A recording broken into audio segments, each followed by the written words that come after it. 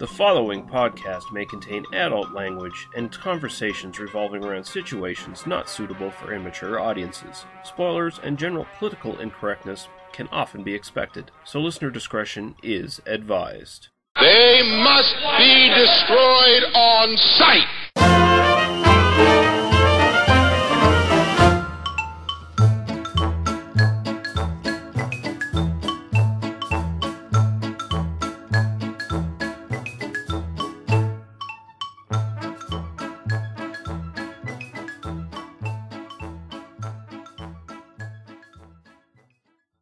So I'm here with Paul, P.A. Brunos, from an undisclosed location.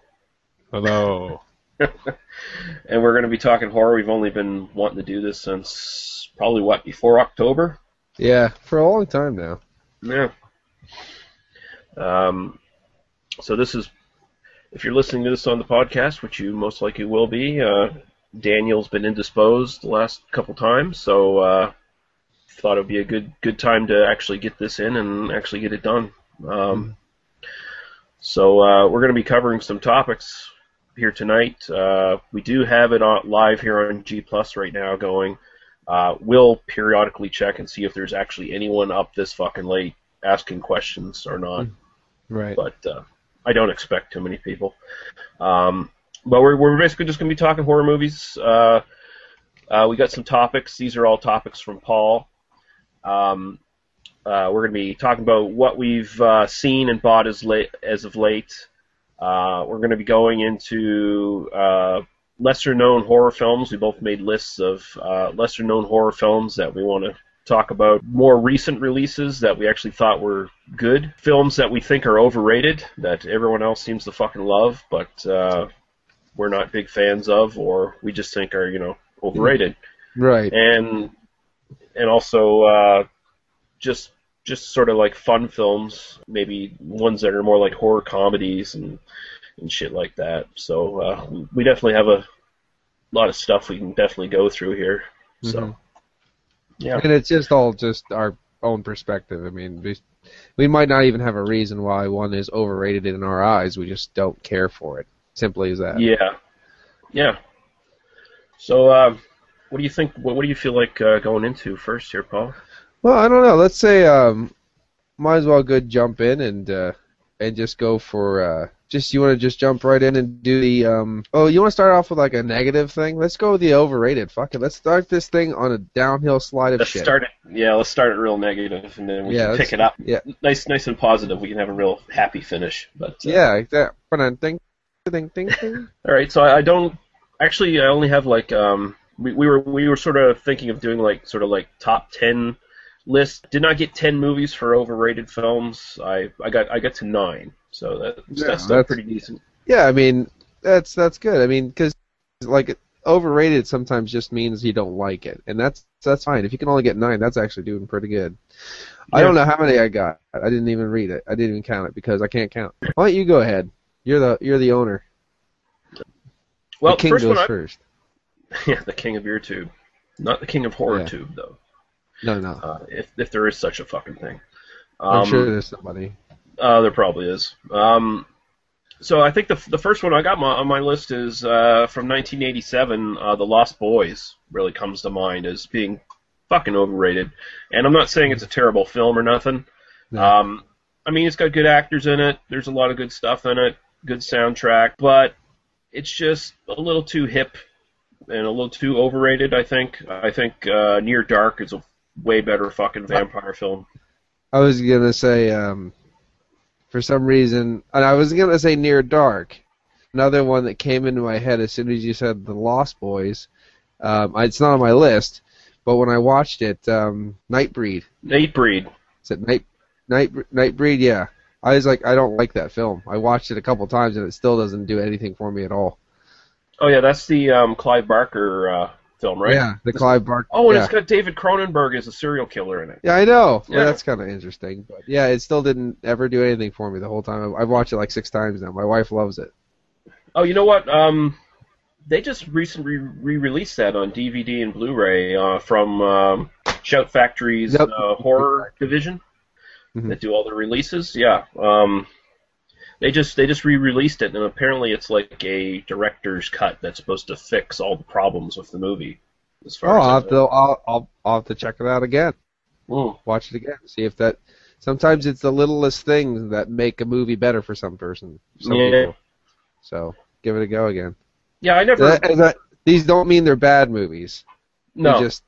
We don't care for them as much as other people, maybe. Yeah. So. Yeah, I that one's one that's not even on my fucking radar. I mean, I saw it like once and forgot about it for the most part. Another one on my list, The Descent from 2005. Again, I'm not saying it's a terrible movie. I'm just saying it's overrated, and honestly, I didn't like the fact that there were actually monsters in the movie. I kind of thought the monsters ruined the whole thing. You didn't need monsters in that film, as far as I was concerned.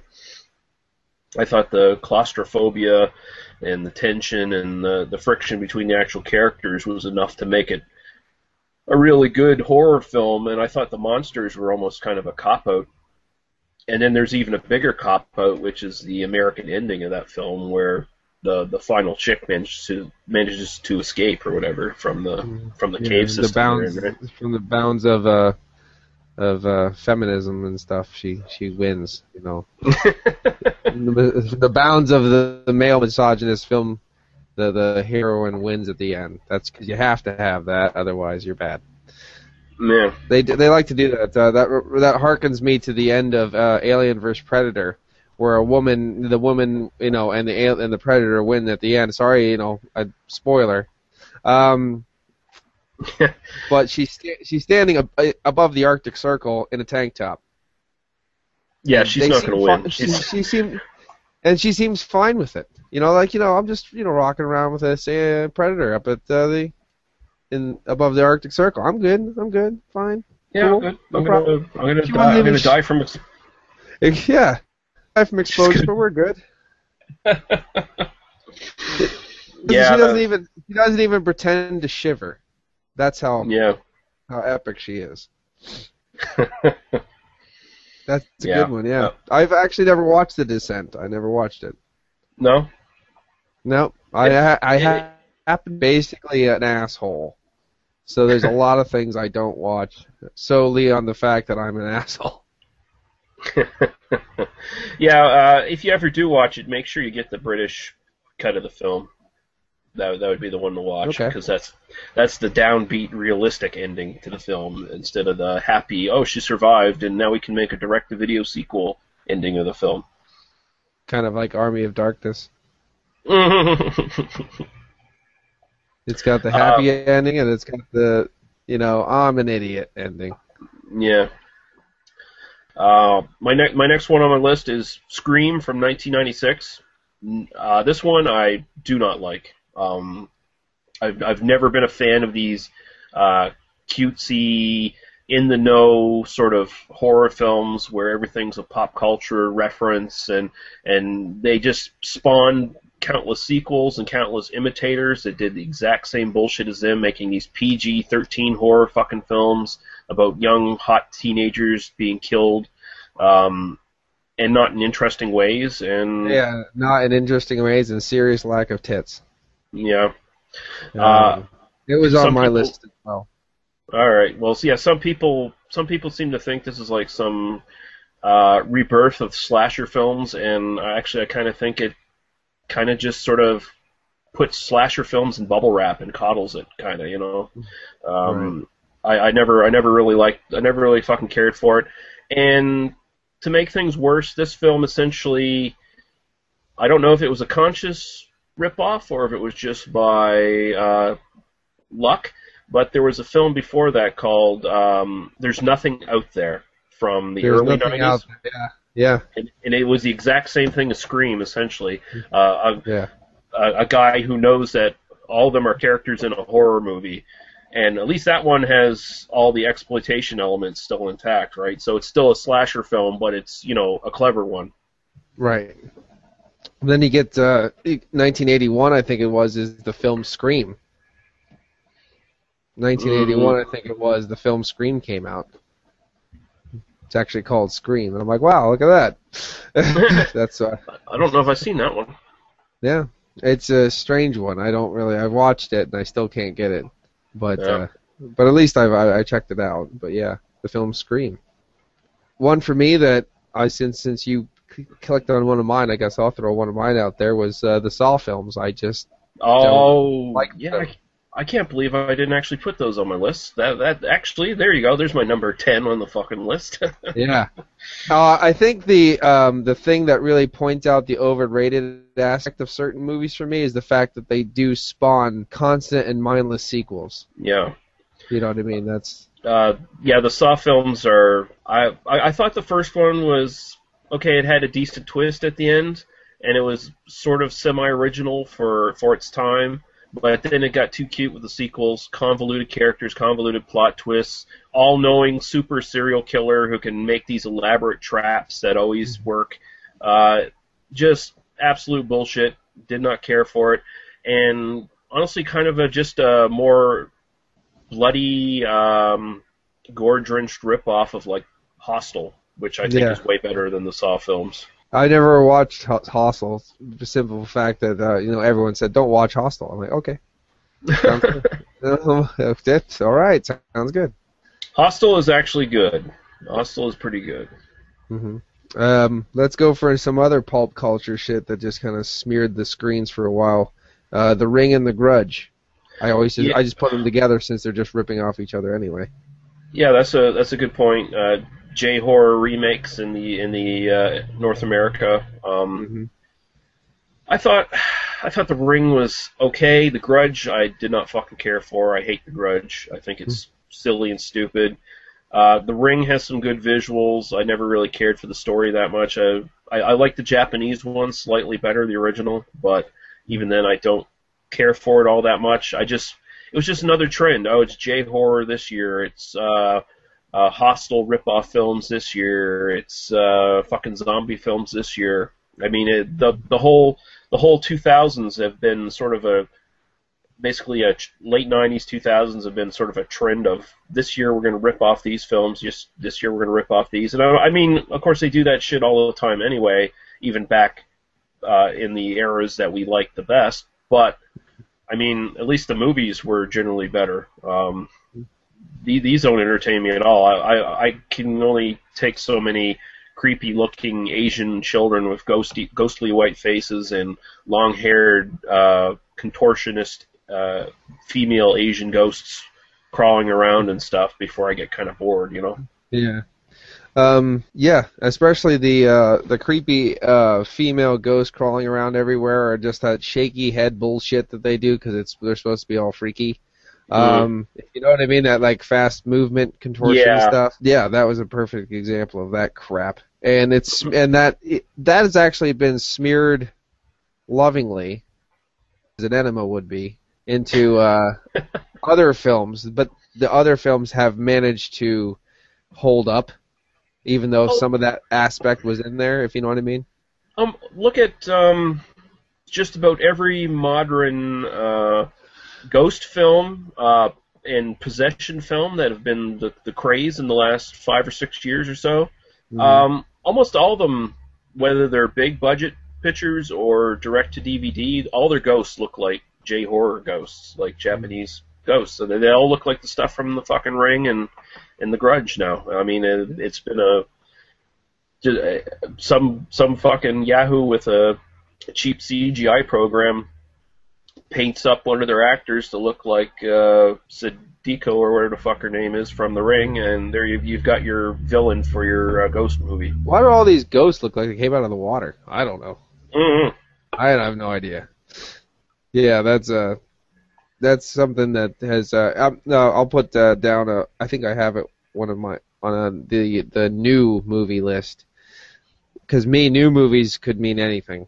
I don't really watch new movies, so if I throw a 14-year-old movie into the list, it's new to me. Right. Amityville Horror, the remake, I actually really enjoyed, and I don't like remakes. I did too, actually, yeah. And even though they tried to throw a little bit of that stupid-ass Ring Ghost Girl bullshit in there, it still held up for me.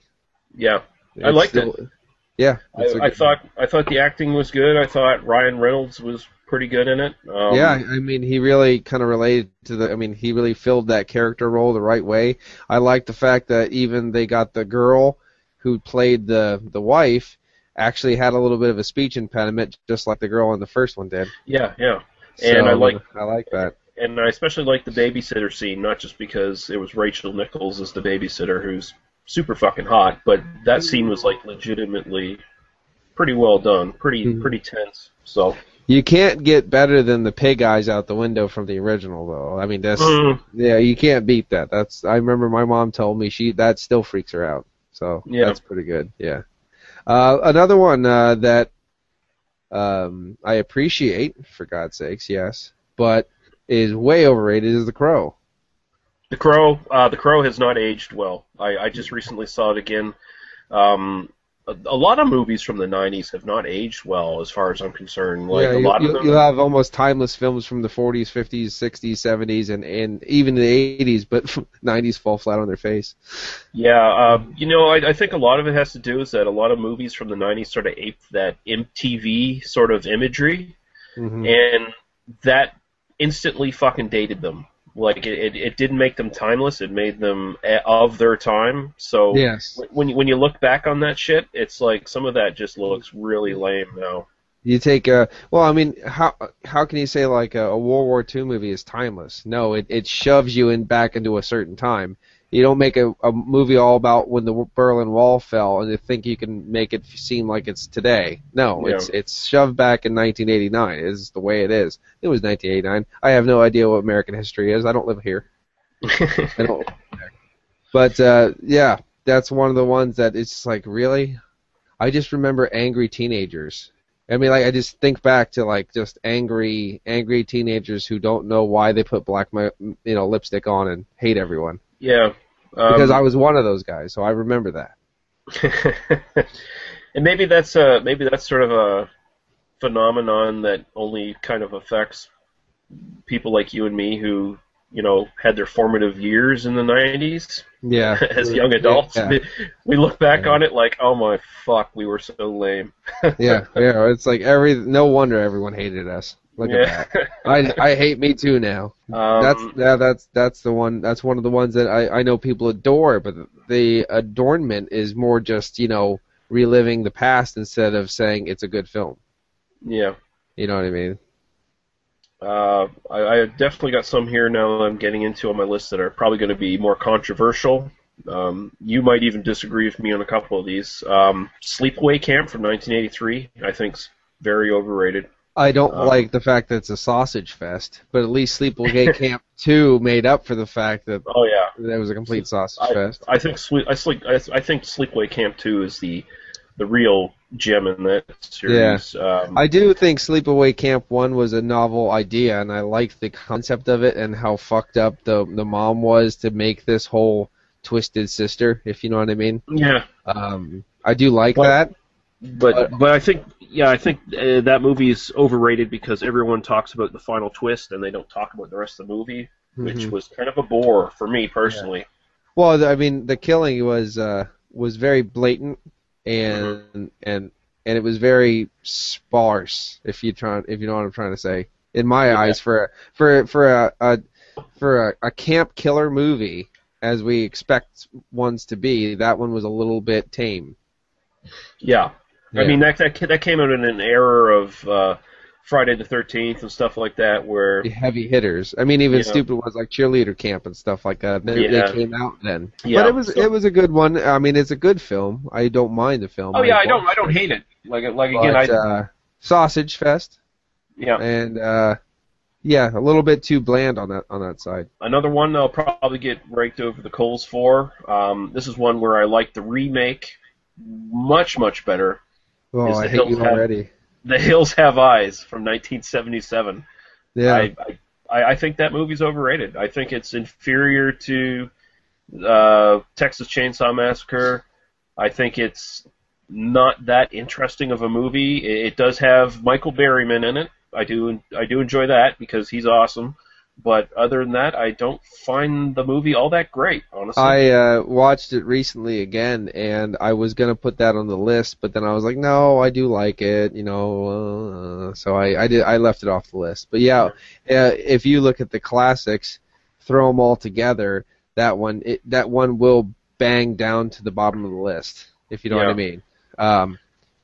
But I'll just say I hate you forever because you put it on the list. So, all right, I can live with it. And it makes everyone happy then, because there's no animosity, we can't agree on everything. But that almost actually made my list. Another on my list, The Exorcist from 1973. That almost made my fucking list too. And I was like, mother sucks cock in hell. Let Jesus fuck you. Okay, I thought of those scenes and I was like, no, it's not going on my list. Yeah. But I don't like The Exorcist. Maybe it's just my inherent atheism. Well, I think actually that's making a good point. I was just about to say people that were terrified of that film were brainwashed Catholics. That if you're not a brainwashed Catholic, if you don't believe in boogeymen and possession, it really falls flat.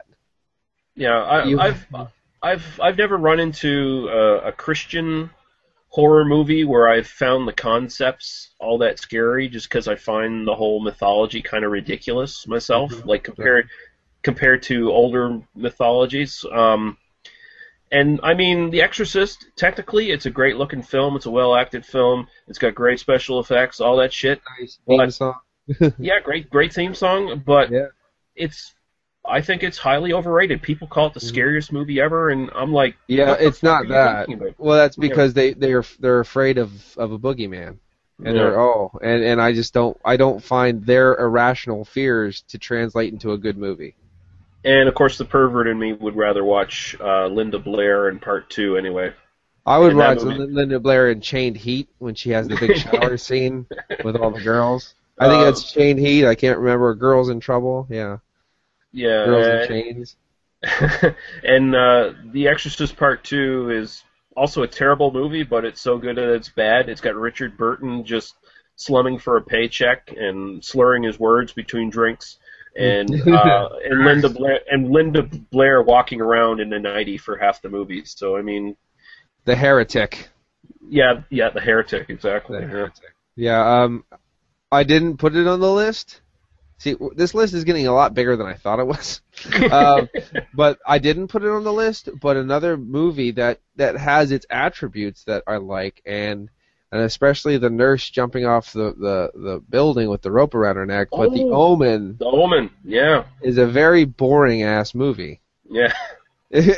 And as a whole, and actually, I think some of the remake, because they remade The Omen, I'm pretty sure. Mm-hmm. Yeah, they did, yeah. I think the remake points out the fact it's a boring movie by completely overdoing every kill. I almost, you can't just have a rod go, which was, I think, a great special effect and a great part in the movie. When the remake happens, it has to be a rod and a million pieces of broken glass. You know what I mean? It's to make it really brutal. And I'm like, you're just pointing out now that you have no meat with your potatoes. Yeah. So there you go. There's another one. We'll throw that one on the list. What do you think about The Omen? I like it better than The Exorcist. There you go. Okay. Because that one's more blatantly like an evil protagonist running around killing people and stuff.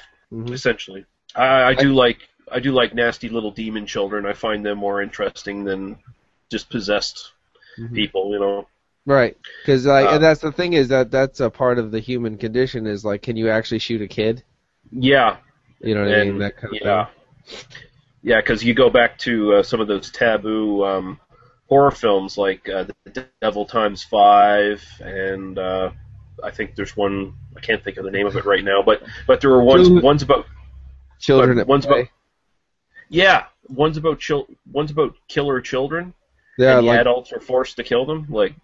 Or Bloody Birthday. I think there was another one where it's the girl, the just 3 kids, and that one, and Children at Play. The whole town has to kill all the kids. I mean, and it's and I always think of Ken Force in Dawn of the Dead when he had to shoot Oh yeah, Kid Voorhees had to shoot those 2 zombie kids. Yeah. Yeah, and that was they were actually Tom Savini's nephews or niece and nephew, and yeah, he said even in the shooting he didn't like doing that, and I'm like, what? Wow, okay, so yeah, it's a little bit harder than it might appear to be. So that would be an animosity for the characters, definitely. Another one on my list that might get some people turn their heads: Nightmare on Elm Street, 1984. I have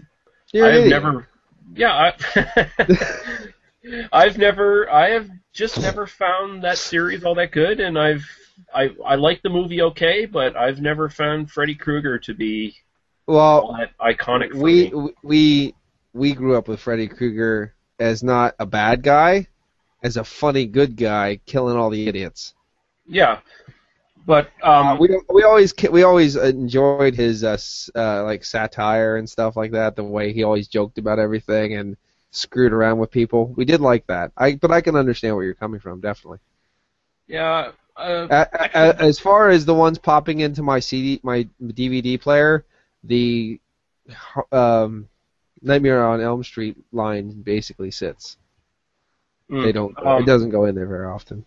I like the Dream Warriors Part 3. I thought that one was You just good. like the Doc and music video. That's what you like. Yeah. Yeah. But yeah, I don't know. Like a lot of early Wes Craven films, actually, I don't think too highly of. So. Okay. Yeah. I can see that. He's a dick anyway.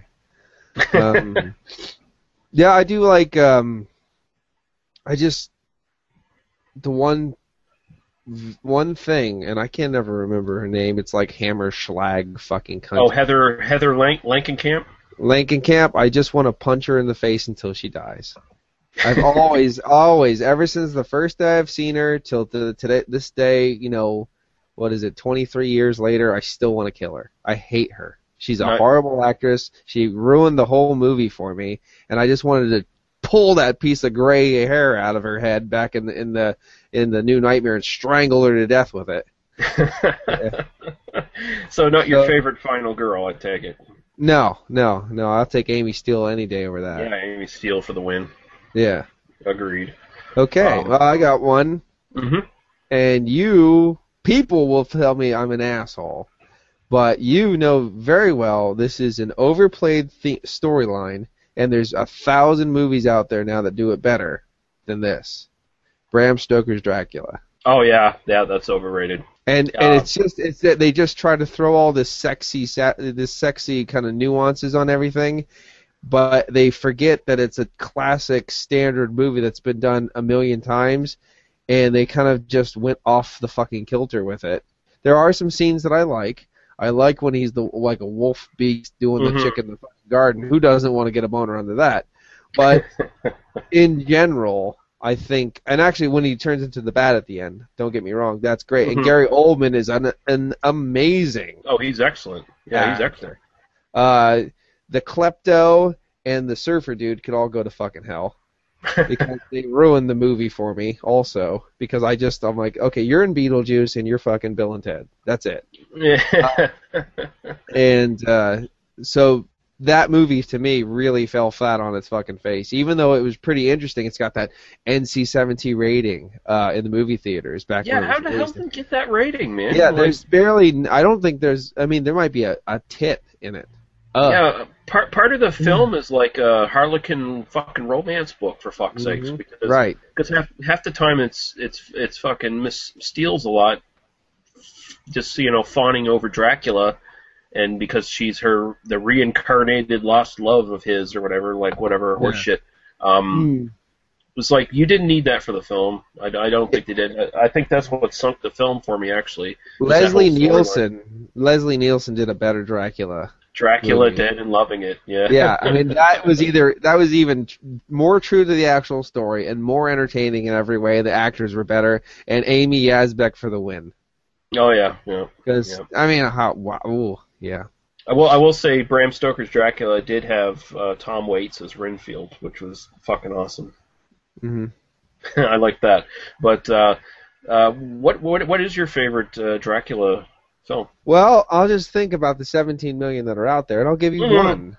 Out of all the, can I get two? I mean, Yeah, by go ahead. by era. I mean, if you had to pick, let's just say you had to pick by era the quintessential vampire films you should watch, like everyone should watch. This is great. This should be another fucking film, another list. Mhm. You have to watch Nosferatu. Yeah. You have to watch Dracula. Yeah. You know, 1938 or something, 1931. 31, I think. 31. Yeah, 31.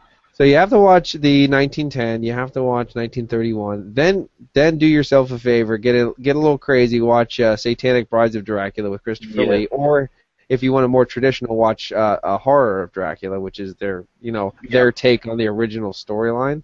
Yeah.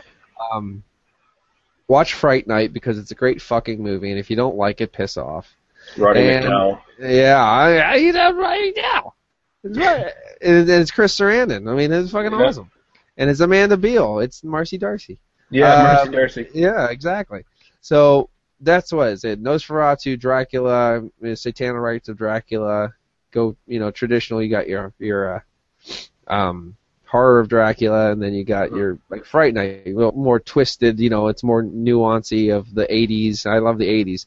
If you want a great Dracula film, a vampire film that you can watch all the time and I never get bored with, is My Best Friend's a Vampire from the 80s.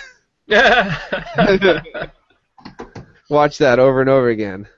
Oh, there's a Jim Carrey one too. Once Bitten.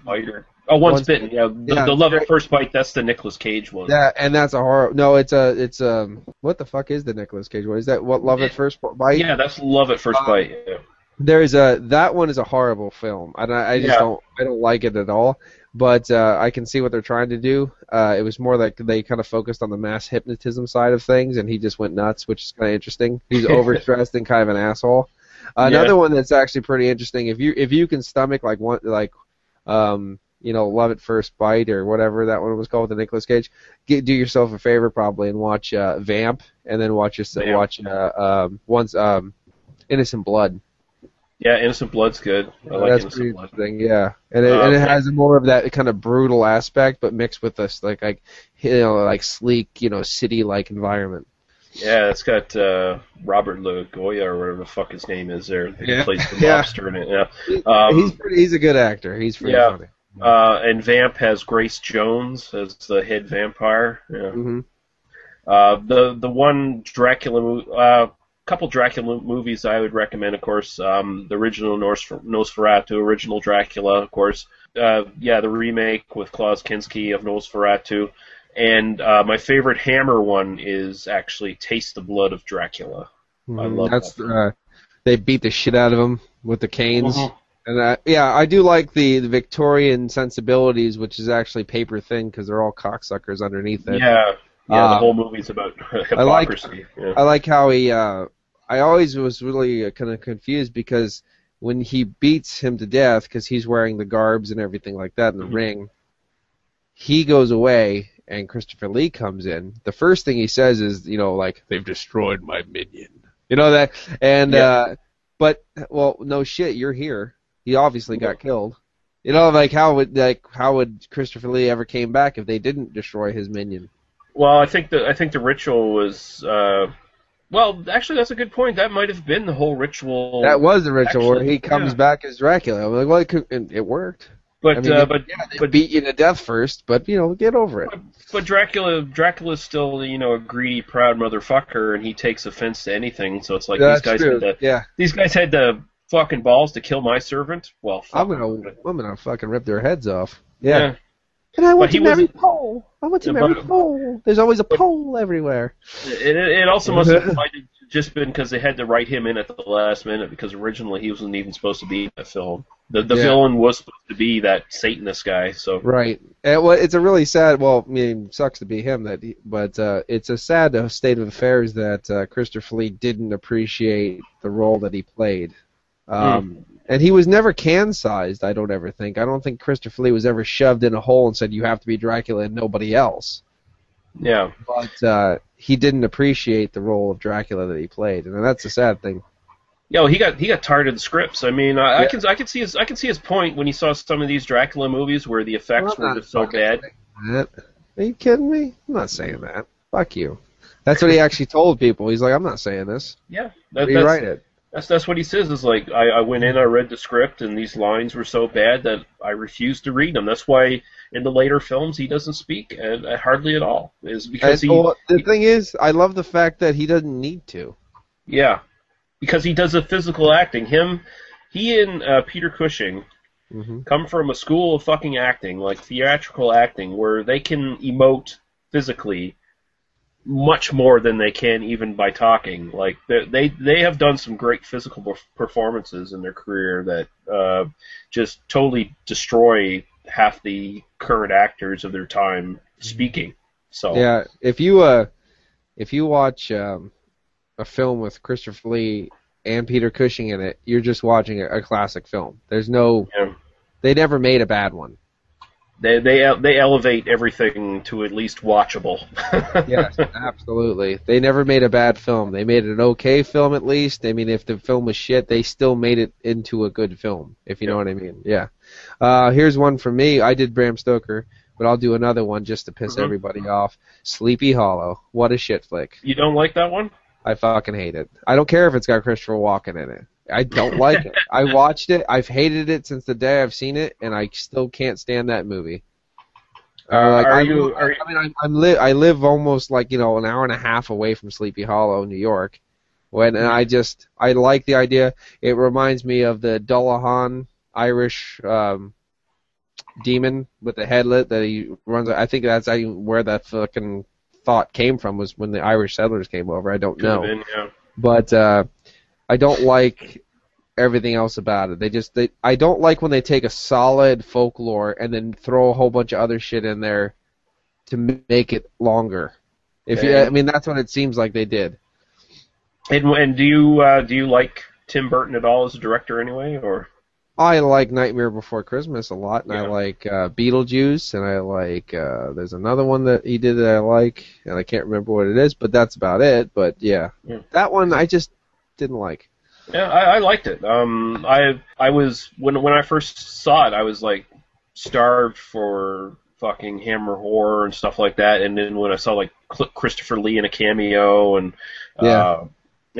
all this sort of Hammer-like fucking imagery and stuff that basically it was an homage to Hammer films in a way. It does have some of the Tim Burton kind of quirky bullshit, which I personally don't really like at all, but I thought it was decent. I like Sleepy Hollow quite a bit, honestly. But I mean, you're wrong, but whatever. Yeah. Okay. Okay. Yeah. No. You got one? Here's another one that people might rip me apart for, but I will put a little asterisk beside it. I'm going to say The Evil Dead from 1981. I think is overrated, and I only say that because I think Part 2 is essentially a remake of that film, and it does it better. Yeah, well, it's supposed to be less serious. The remake, you know what I mean? They're like, I love Evil Dead. I love the first one more than all the others, but I like how they watching these people and having a real feel. It's like some people would say Night of the Living Dead is an overrated film, Dawn of the Dead is an actual good film, but you have to realize that. The way I look at it, and that's the thing is, when I look at it, I see people passionate about what they're doing, making a horror movie with no money, and then they're trying to be a serious horror movie. So I kind of look at it like that way. Now, if I'm looking at a fun horror movie, I'm not going to watch Evil Dead. I'm going to watch Army of Darkness. Stuff like that. It's really weird, but okay, I can understand how you say that would be an overrated film. Yeah, and I'm not saying I hate it either. I like it, but I just I prefer whenever I have the choice, I prefer to watch Evil Dead 2 over Evil Dead 1. That's just me personally. Yeah. You know what's lacking in Evil Dead 2? Cheryl's tits. They don't. I mean, if the one Bobby Joe would have fucking whipped her tits out and got pushed with that fucking tree in the cunt, then yeah, maybe they would be equal in my head. But that just didn't happen. So Sam Raimi, remake it and make her, get the tits out. So basically what you're telling Sam Raimi is he's got to make some more movies with lots of tree rape in it. Well, why did he ever stop? Is my question. That's my question. No, then he just started making some movies where the movies actually raped the viewers instead. Mm-hmm. Yeah, there you go. So, Evil Dead, that was a fucking crazy one. I didn't expect Evil Dead to come out of Yeah, that. I told you I'd probably have some on these lists that might get people offended. So. Well, I had a bunch of good beer for you, but I'm dumping them. No, okay. Here, I watched this movie, because obviously you can't say, oh, it's an overrated movie if you didn't watch it. I watched this movie, and I don't like it, and it's just basically, the movie was a hit because of who was in it, not the meat of the movie, and I think See No Evil was just a stupid movie, and I don't care. Oh yeah, the one with Kane in it. Kane in it. I'm like, and now they made another one or something like that, and I'm like, okay, it's got a sequel, guaranteed shit movie now. From what I've heard, the sequel is decent. Okay. Yeah. I watched it, and I'm just like, here's my problem. Now, maybe you can agree with this. You have to feel. I got told this a long time ago, and I didn't really think about it, and now I'm starting to see it. You have to feel for these characters. Mm-hmm. You have to feel like, oh, I don't want this one to die. I don't want that one to die. You need to work on it. Shut up, Chris. Overrated. Yeah, I haven't heard too many people talking John Carpenter's vampires up. I'm just watching Chris. He just put a comment down. But I can see what you mean, because it's not really one of my favorite vampire movies, unless he's saying that is his favorite vampire movie, which my wife would agree with you on that one. But it's not a bad movie, but you need to watch more vampire movies. Yeah. So hi, Chris. You have to feel for the characters, and they're all shit bags in that movie. Yeah. I want them to get killed. They're not good people. And I'm like, wait a second, why do you keep on throwing dirt bags into these films and expecting for us to root for them so they don't get killed? Kane is doing everyone a favor. Get them out of the fucking system. I don't want to pay for their fucking tax support anymore. Fuck you. Kill them. You know what I mean? I look at most of these films and I see people that I want to die. They should have died before the film was even made. You know what I mean? Like, I don't get it. So, that's fucking asshole. A lot of times you see modern sort of slasher movies where they don't quite get the point that a lot of the classic slasher movies made, where the killer, whether it was a conscious decision by the writers or not, imposes a certain morality on these people. And, some of these, a lot of the people in the Friday the 13th movies, sure, they had sex or whatever, or enjoyed a good time, but it's not like they were bad people. Right. But Jason saw them that way and killed them for... Now, these actually guys were bad people. Yeah. And the thing is, like, if you look at the Alice in the first one, Amy Steele, things like that, they're the ones that aren't actually... They're not smoking heroin in the back while they're punch fucking their sister. They're actually just really nice people that are just trying to have fun at summer camp, and they're not doing, but just crazy assholes going around and killing everybody. Yep. If you look at Psycho, she's just trying to get a room. That's all she's trying to do. She just wants a room. Now, if you look at Texas Chainsaw Massacre, there's the other side of the coin. How many times did they say, you don't want to go over there? It's dangerous. You don't want to go trespassing on people's property. And there you go. I'll say this, Texas Chainsaw Massacre, I enjoyed seeing Franklin get killed because I was so annoyed by that character. Yeah. Sally, get back and push down. Push me, Sally, push me. I can't push you, Franklin. And the funny thing is, he actually annoyed the whole cast. Yeah. He never left. He never left Franklin. He never left Franklin alone. He stayed with Franklin. And he's like, Paul died. He died. Yeah, he's dead. Yeah. Yeah, because I don't know, he's old and cancer and stuff. But which sucks. His name was Paul because people named Paul awesome. They said they love him. They love Paul. They loved working with Paul outside of Franklin, but he never let Franklin go, so they hated him.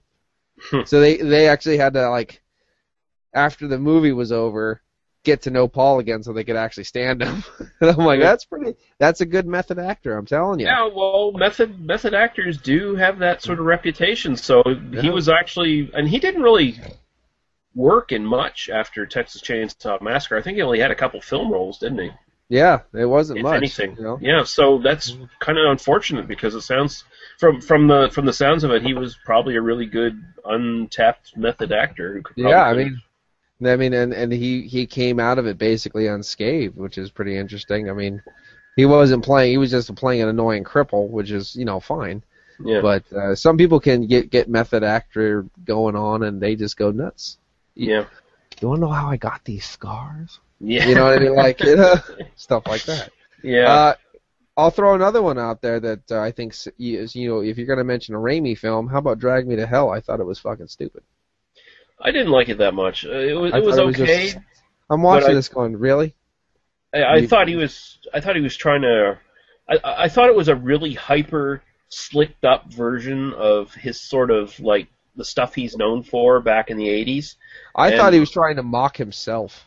Oh, it almost felt like it, didn't it? Yeah. Yeah. And it reminded me almost of Thinner. Thinner. Remember? Yeah. You fucked over the one old guy, so he put a curse on you. Oh, you wouldn't give me a loan, so I'll fucking. Oh, what? Really? Yeah.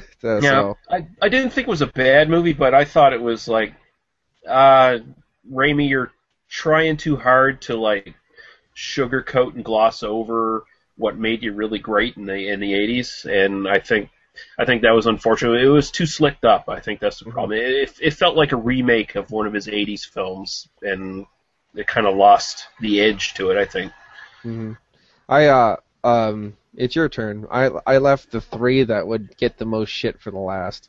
Okay, well, I'll just name one that we kind of mentioned earlier anyway, the Paranormal Activity series. I fucking hate it. Oh, I never watched it, so I couldn't put it on the list. Fucking terrible shit. I hate them. Yeah. I hate them all. So let's just go right to yours so we can get off this and get on to another topic here. All right, here we go. You ready? Yeah. House of the Thousand Corpses. What a shitty film. I don't like it either. You plagiarize 7 other films, you take all their best bits, you throw it on a fucking piece of paper, and then you smear it with Rob Zombie's worthless creativity and weird. Look how weird I am. Let's actually start having a plot line, and let's jump to Sherry Moon Zombie doing this for some fucking reason. You know what I mean? Like, you're an idiot. You're a fucking idiot. I can't stand you as a director. I hate your fucking... Your wife needs to get shot in the head because... Well, not really. But not really. I'm talking to the character she plays. Is annoying, and I don't find her sexy at all. She's just really irritating. And my friend loves Sherry Moon Zombie with a passion, and I just can't get it. I just can't stand it. I mean, like, good for him, but it's called standards. Raise them. Yeah, I didn't like that movie either. It was such a derivative ripoff of all kinds of stuff. I mean, I get it. Okay. Yeah, I get it. Rob Zombie, he's a big fan of 70s exploitation films. I get it, and he loves them all. I get it, but this is a guy who somehow got the money to basically put all the shit he loves up in his one movie, and had basically no one to tell him maybe he should have written a good story to go with it, and maybe interesting characters. Yeah. Now, the one character that I actually thought would be interesting to play off of and have a little bit more craziness was the Doctor. Underground. Yeah, Dr. Satan. Yeah, that would have been a great playoff film to throw it more into those lines of twisted, cut up, like people getting hung up and this, eating their skin, like weird shit like that, but have a long, elongated plot that runs around it where you're not jumping from shit to shit to shit the whole time. Yeah, he was too busy making Texas Chainsaw Massacre the next generation. Yeah, and I mean, he was just making another music video in my eyes, because all of his music videos don't make sense, and they're all artistic, and they're just stupid. That's what it felt like. Like, that goes back to what we were talking about with The Crow, where the film feels very dated because it's got that MTV sort of sensibility to it. Yes, I'm just watching I can't remember, the Headbangers Ball again. I'm just watching a music video. Yeah. Matt I mean, Pinfield's talking about it behind my back, that kind of thing. that movie could have been good, but it was just he essentially it was all him just spurting his film influences on the screen and not really bringing them together for anything. Although you might disagree with me, I actually like The Devil's Rejects quite a bit. I like The Devil's Rejects when I don't really care for The Devil's Rejects either because she's just so annoying. She's really annoying. I just want to. Yeah, okay. Remember Heather? Same kind of deal. But when the cop catches the family and starts torturing them and hunting them, is a great film. Yeah. It automatically became a great film. And when the mom gets gutted in the prison cell, I kind of got to turn a little bit of a heart on there. So that's pretty good. So that was good. I mean, and that's what I'm saying. I'm like Rob Zombie. I could spit in your face all day long. But the thing is, once that plot twist happened, that film became great. So I'm not saying everything he does is bad. And Rob Zombie, the band, don't really care for it. White Zombie was awesome. So White Zombie was awesome. Yeah. Yeah, exactly. That was a good one. House of a Thousand Corpses. I'm kind of glad you agreed. In a way, we can't all agree, but there you go. I mean, you said Evil Dead, and I think All right, your turn. Well, I got nothing else on my overrated films list, so okay, here we go. Finish it off. Yeah, Bad Taste. Oh yeah, okay, I agree because that film is boring as fuck. Yes, it is. I mean, who doesn't like a bunch of aliens barfing into a punch bowl and drinking out of it? Don't get me wrong. Yeah. That's great. But overall, it's just a badly made film. It's just way too long. It's really long. Fucking hours, doesn't it? Yeah. I mean, if anything, that was foreshadowing the 3-hour fucking movies he'd eventually fucking make. Mm-hmm. Now, yeah, exactly. It's like, oh, by the way, when we do it, it's going to be 4 hours long and there's going to be 3 parts. Great. Yeah. I love that though because I'm a dork. The last one on the list is by the same director, and it's a fun film. It would go on the fun film list, but epic, deserves credit every time someone says it's the goriest film in the world. And no, that's Dead Alive. Yeah, okay, I can agree with you. It's not that good to be that highly acclaimed, if you know what I'm saying. Like people see the blood and they don't see past the blood. Right. Now, I do enjoy. It's a good laugh fest. That's the thing. It's a good laugh fest. It's a good movie to sit down with a bunch of guys, have too many fucking drinks, and eat some pizza. That's what it's for. But those films don't go into, you can't compare that film to Jaws. If you know what I'm trying to say. Let's just say whatever you think the best film in the world is, you can't really compare that with Dead Alive. It's like, yeah, it's a great film, but it's not that fucking good. No, in my eyes, anyway. I could be completely fucking wrong. So there you go. It's very entertaining, and it's got great amount of fucking blood, and it's funny. I mean, that's great. And when the mom starts oozing and squirting into the pudding, that actually makes me go a little bit. And that's the only film that's ever made me do that. So I mean, congratulations to this movie, but it's not that little throat thing is not gonna make it go into like world renowned, if you know what I'm trying to say. Yeah. There you go. That was a good one. That was fun. Yeah. All right. So we actually spent an hour on our first topic. Yeah. Awesome. That's okay. Yeah. Now let's go into the positive side. I think actually, even though we were talking about ones that weren't so great, we did touch on a lot of great films, and then at the same time, the ones we talked about that were overrated, except for maybe like Scream and Saw and stuff like that, we were pretty positive about. They're good films. They're just not as good as they might be considered by others. Yeah, I think our disdain is more directed towards some of the like horror audience that overrates shit like this just because it's the first thing they ever saw at age 13 or whatever, because there's a bunch of films. The stylized films I just Yeah. can't. Like even like you get too artsy, like Lost Highway, and it just kind of pitters down the road. If you know what I mean. Yeah. Lost Highway would Oh. probably be a pretty good one for you guys to do on this podcast. Yeah. You and Daniel checking it out. We do have some more comments here. We'll just get to those before we get to the next topic. Yeah, let me see. I saw the ones that just popped up. I want to see if Yeah. holy god damn. Chris is jumping on here. Greg here's something about Rob Zombie as a director. Something I only like his movies that were made in Ontario. Something like that. I can't remember what it says. What does it say? That's Greg Bylog. Yeah, it says Greg says something about Bellwoods and Bellwoods. I don't, Yeah, this I is don't a know. weird No, it's Rob Zombie as a director is like a doctor performing brain surgery with a sledgehammer. Yeah, I could get that. Which would actually would be a good movie. Yeah, he says, I don't know about you guys, but when I finished watching Halloween, the original, my first thought was, great movie, but I wish I knew more about Michael Myers as a white trash child. Oh, and I wish there was no suspense. Yeah, that's exactly what I was thinking as well. Oh, that's great. Yeah, that's true, Greg, because he remade those movies. I never watched them because You weren't Halloween. missing much. Yeah, I'm not going to do it. No. The Phantasmagoria is overrated and boring as hell. I've never watched Phantasmagoria. Is that a movie, or is he thinking of Phantasm? Phantasm's a great movie, and that bitch is ugly as fuck but has huge tits. Phantasmagoria is a video game, as far as I know. I don't know. Maybe there is a film. Maybe I'm... And it is also a Dimmu Borgir track. Rob Zombie is a fucking hack, so there you go. Thank you.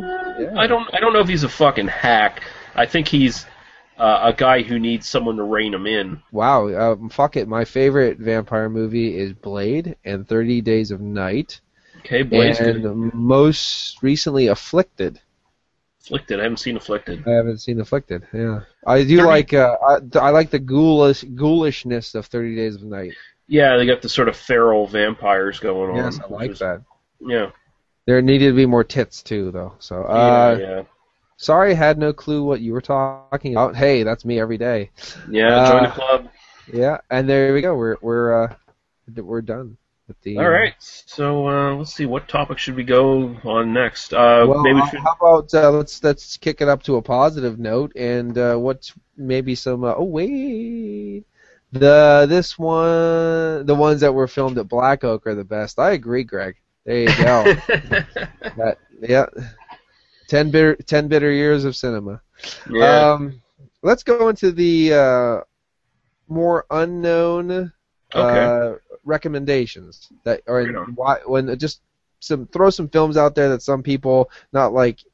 I figured let's make a list of some shit that some people might not know is out there, because one thing that I've noticed with music or movies is shit, I didn't even know that existed. Shit, I didn't even know that existed, and it's fucking 20 years old. I gotta watch it.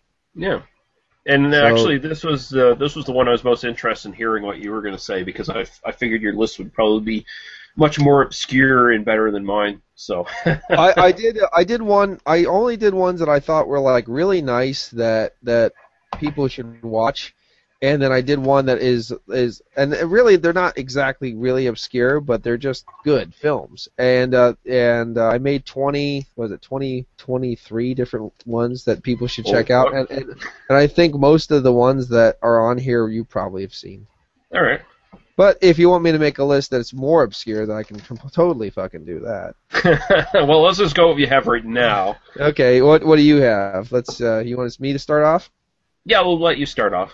As a Pennsylvanian and an appreciation of Pennsylvania cinematography and directors and stuff like that, the first one's on my list that is a cult classic in my opinion. That if Texas Chainsaw and Night of the Living Dead were never made, I think this one would have stood up a lot better. Is Midnight by John Russo. I've never seen that one.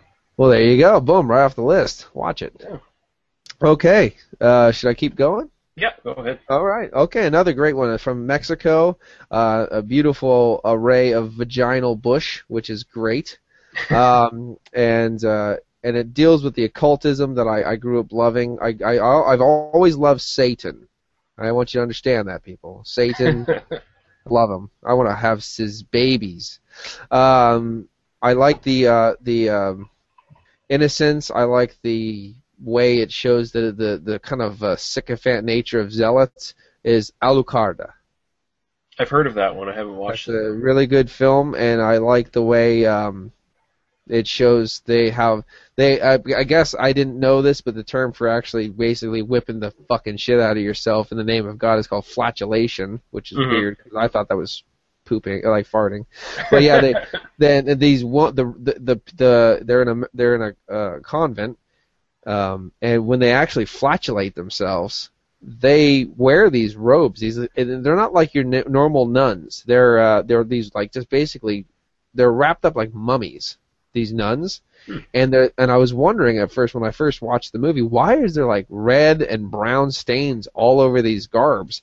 They're just bandages. They just wear bandages. They beat the shit out of themselves because they're scared or whatever, and then they just wrap themselves back up, and that's it. It's blood. They're basically walking around the whole time covered in old blood rags, and I was like, that in itself is fucking creepy enough. Never mind the Satan worship and all this stuff. Wow. Yeah. So there you go. Yeah. Alucard, I give that one a go. Let's see. Number 3 on my list right here is one that any gorehound needs to see. If you like the goreness, and if you like really well done like independent films and stuff, and short films, because this one's actually a short film, it's only about 14 minutes long, is Roadkill: The Last Days of John Austin. Oh yeah, you linked that on my Facebook. I watched that. Yeah, definitely worth watching. That actually reminds me of me in the old days back in the trailer where we just didn't give a fuck about anything. It was really good times. Actually, Bylog, just hold on to that thought. I'll just run down my just so because Greg said it. Let me run down my list to number 21, which is The Burning from 1981. Oh yeah, The Burning's awesome. The Burning is awesome. So great choice there, Bylog. The Burning is great, and you actually get to see George Costanza in it. There you go. And you get the guy who played the what the hell's his name? He played the Indian guy in the Short Circuit movies. Oh yeah, that's right. He's in there being a dork. That's how. Yeah, it's so good.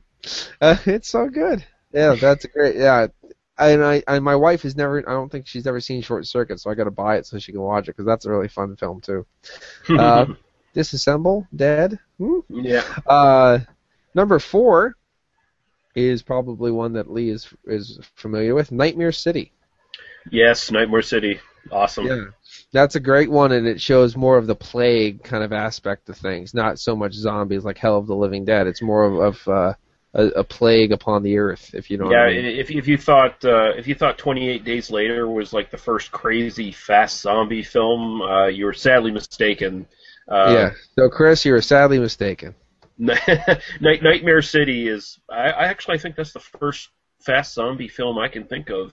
Yeah, and when there was government takeovers and everything in the film, it's pretty interesting.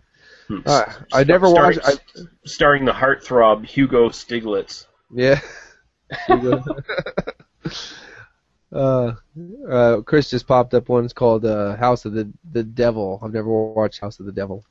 Oh yeah, House of the Devil's awesome. Ty West, he mentions, is a great director. Actually, one of the movies he mentioned there's on one of my other lists. So. Yeah. Oh, good. Well, we're running down the thing again. Beautiful, absolutely beautiful tits. And what I was going to say is the good plot, good filmography or film quality, great special effects for the age and the time, and the shower scene in this, and you know what I'm saying, you just automatically think tits, but if you watch this, the shower scene in this is just great special effects. The Prowler, yeah, okay, yep. That, and oh my god, if you watch that film, you'll be blown. Just remember, it was made in 1980. Yeah. I think it was released in 81 finally, but like the special effects in those films are just great. That one gets overlooked a lot. It does. It does, and that's why it's on this fucking list, son. Going back to Sam Raimi, the master of disaster, Intruder, great film.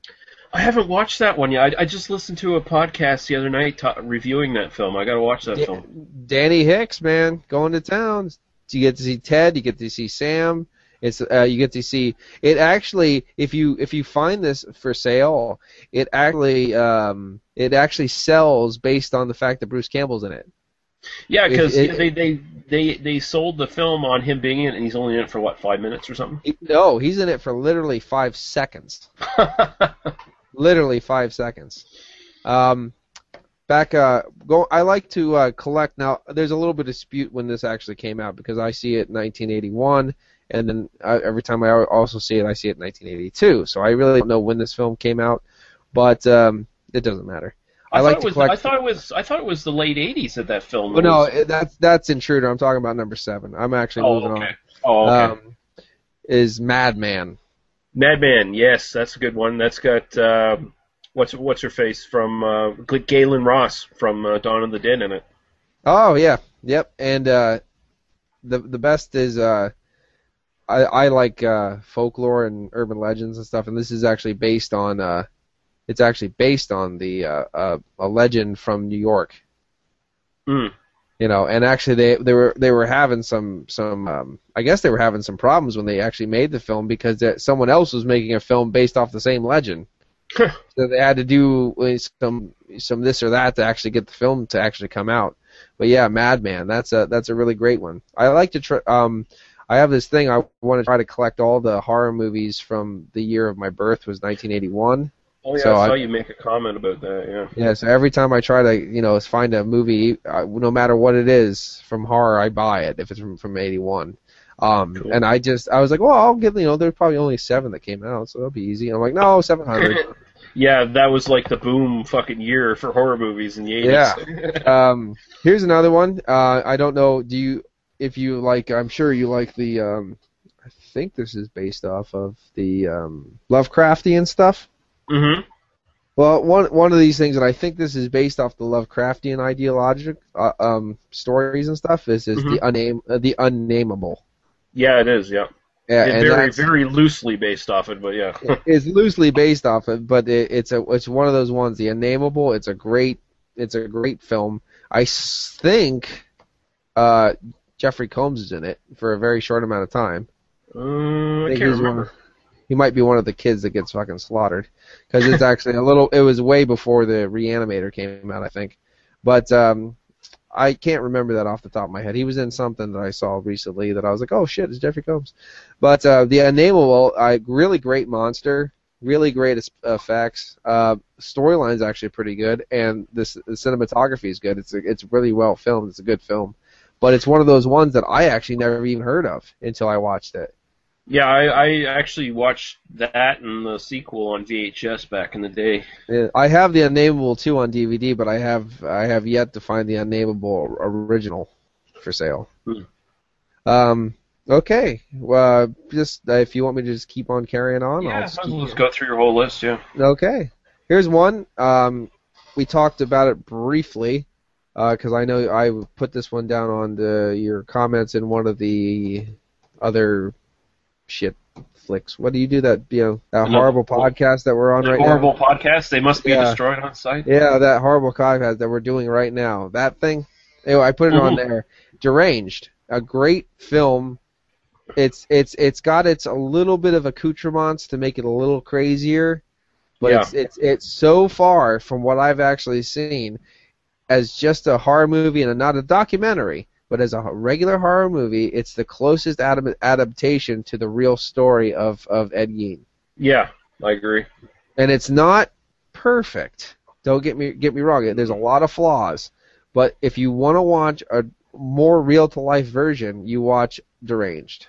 Yeah, if you want to see a better account of the stuff that basically informed and influenced the Texas Chainsaw Massacre, and to some extent, like Silence of the Lambs, too. Silence of the Lambs, Psycho. I mean, the list goes on. Yeah. Yeah, give Deranged a guy. The nice thing is, another one on my list comes on the same disc, is Motel Hell.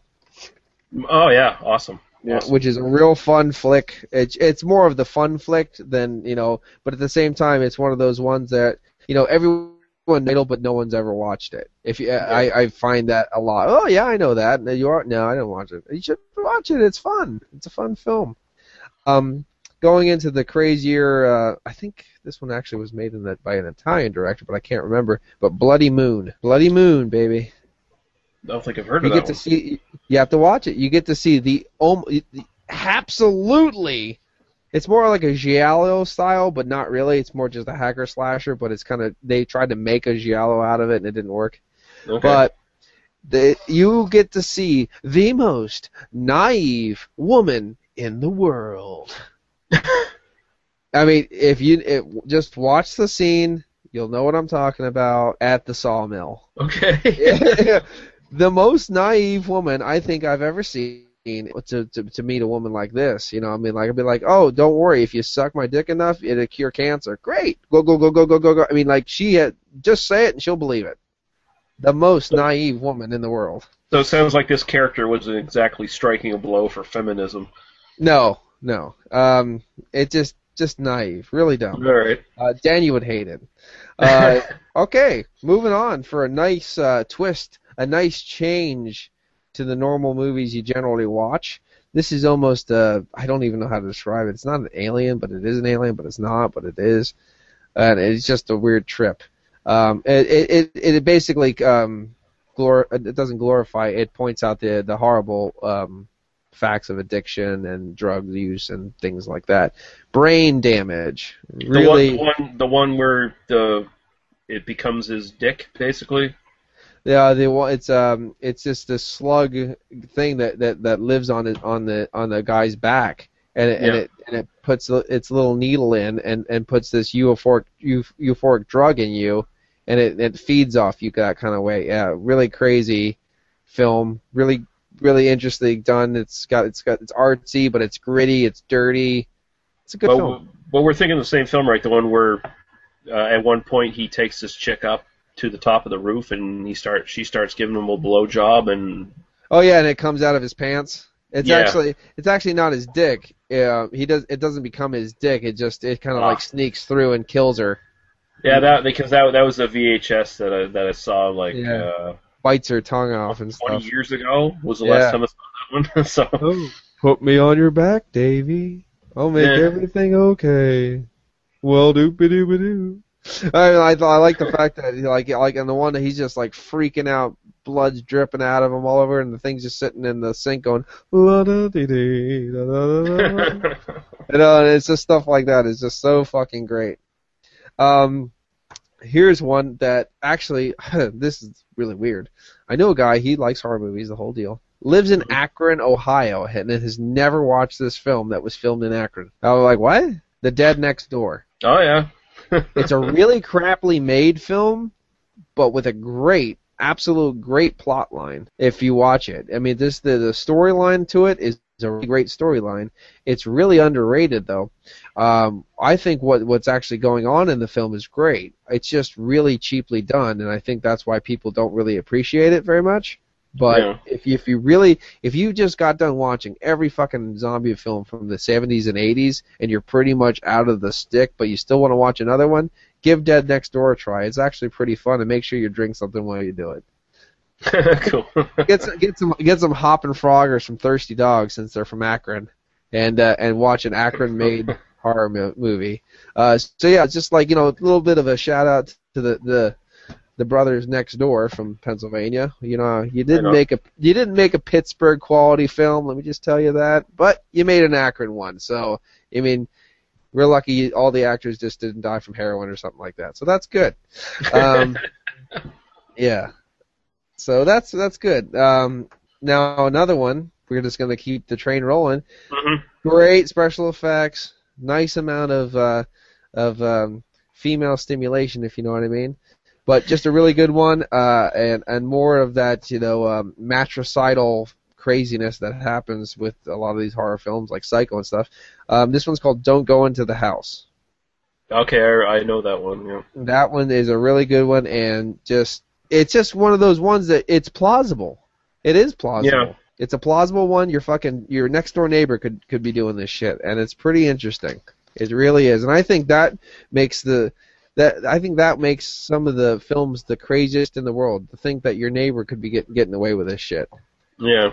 You know, I like the fact that if you really watch it, he's just an average Joe. He's just an average Joe, and it's getting crazy. Leo put his favorites on in just a second. I got to go through this stupid shit list I'm making. Here's some more. I'm gonna run down these pretty quick. I don't need to explain them since he's getting antsy. Obviously, these are ones that are really great. If you don't know about them, watch them. But Lee's gonna know all of them. House by the Cemetery. Yes. Great Fulci film. Give it a go. Beyond the Darkness. Yep. Beyond the Darkness. It's got some crazy stuff in it. A little bit of this great film. I like the kills. I like the. I don't know how to describe it. The relationship between the weirdo and the weirdo. Pretty good stuff. If you love giallo, if you want to start getting into giallo films, always have that, classic image of the black glove with the knife in it, stalking the girls. Watch Tenebrae. Tenebrae is awesome. Yep. Probably one of the best. If you're a fan of Sam Raimi and you do appreciate the odd camera angles, the odd camera filmings, watch Tenebrae for the almost best fade out pan in I've ever seen. Literally walks away from this chick, comes out of the house somehow, all the way up the other fucking house, and then right back into the fucking house. I have no idea how they did that. He had some sort of special crane for that shot that he used. Yeah, and it had to have a 2x4 nailed to the end of it somehow to get all the way in and all the way out. That was a beautiful shot. Yeah, that's a fantastic fucking shot. Fun film. Here's another one. Fun film, good acting. The guy that played the detective has been basically in every fucking movie, but it's Night of the Creeps. Night of the Creeps, Tom Atkins, fucking awesome. Best line ever for a fucking 80s horror film. I got good news and bad news. Good news is your dates are here. Bad news is they're dead. They're dead, yeah. Yep, but the bad news is they're dead. You want to watch? Okay, next one. I'm just going to fly through these. Mm-hmm. You want some good shit? You want some good kills? You want some good stuff? Watch Torso. Torso is good. Yep, really absolutely. Good. Here's the absolutely quintessential underrated Stephen King film. Unless I completely fucked it up and it's not a Stephen King film. Whoops. Night Flyer.